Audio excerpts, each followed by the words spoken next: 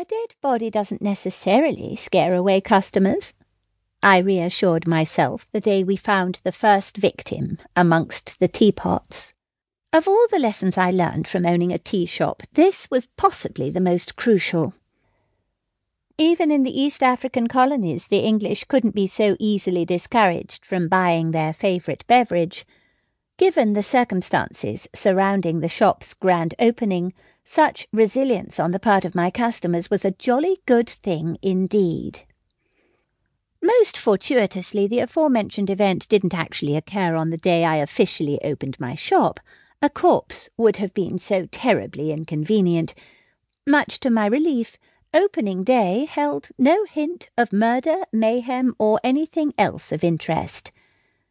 Glancing about, I observed only customers who were alive and with coins clinking in their purses. Absent were rampaging wildlife and reanimated skeletons. It was almost boring, and what more could one ask for in the small town of Nairobi in 1900? "How thrilling!" Scylla squealed, squeezing my arm. Her round face flushed. My dearest friend spun around to observe the growing crowd, her dark blonde hair fanning behind her. To Scylla, everything was thrilling. I'd never encountered an individual of any species as enthusiastic about all aspects of life as she was. However, I had to concede the point. It was marvellous.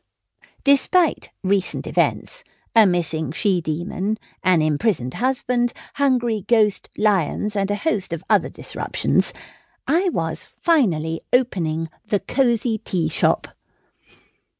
On my other side, my cousin and sister-in-law Lily was extracting her fashionably coiffed hair from the fist of my liquid-oozing niece Grace. "It really is," she said with a huff. "Grace, do behave." I doubted a 2-month-old baby was capable of anything of the sort. Proving my point, Grace gurgled, cooed, and spat up milk-coated bubbles on her mother's jacket. Trying not to express my disgust, I sidled closer to Scylla. I was wearing my freshly oiled leather trench coat and one of the few outfits I owned that had an unsoiled hem and no rips or other deficiencies, and I intended to keep it that way. While my niece was delightful most of the time, especially when she was asleep, I preferred to enjoy her and her vomit from a distance. We were standing on the somewhat muddy Victoria Street, minutes away from officially welcoming customers to the shop. A red ribbon awaited, as did a shuffling crowd of English gentry and Indian traders milling behind us.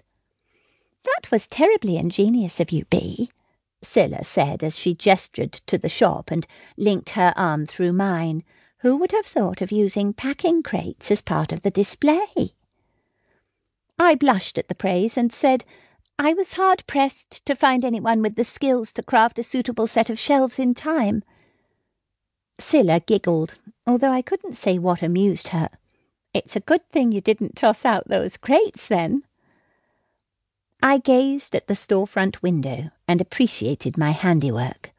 After I had removed the lids and bottoms of the crates and sanded and polished the remaining wood, the resulting open boxes were presentable enough to stack in the window display.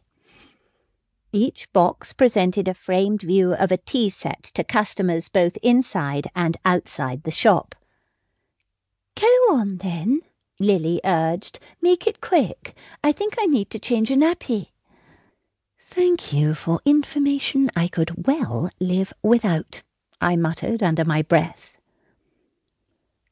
A stiff smile on my face, I climbed the short flight of wooden steps to the narrow veranda and faced the crowd, a set of garden shears in my hands. As I stood before the crowd of expectant faces, I swallowed against the constriction in my throat. Dampness gathered under my arms and across the back of my neck. Giant insects, flying horses, one-eyed monster crocodiles, shape-shifting vampires, and an army of skeletons were nothing compared to facing a restless crowd.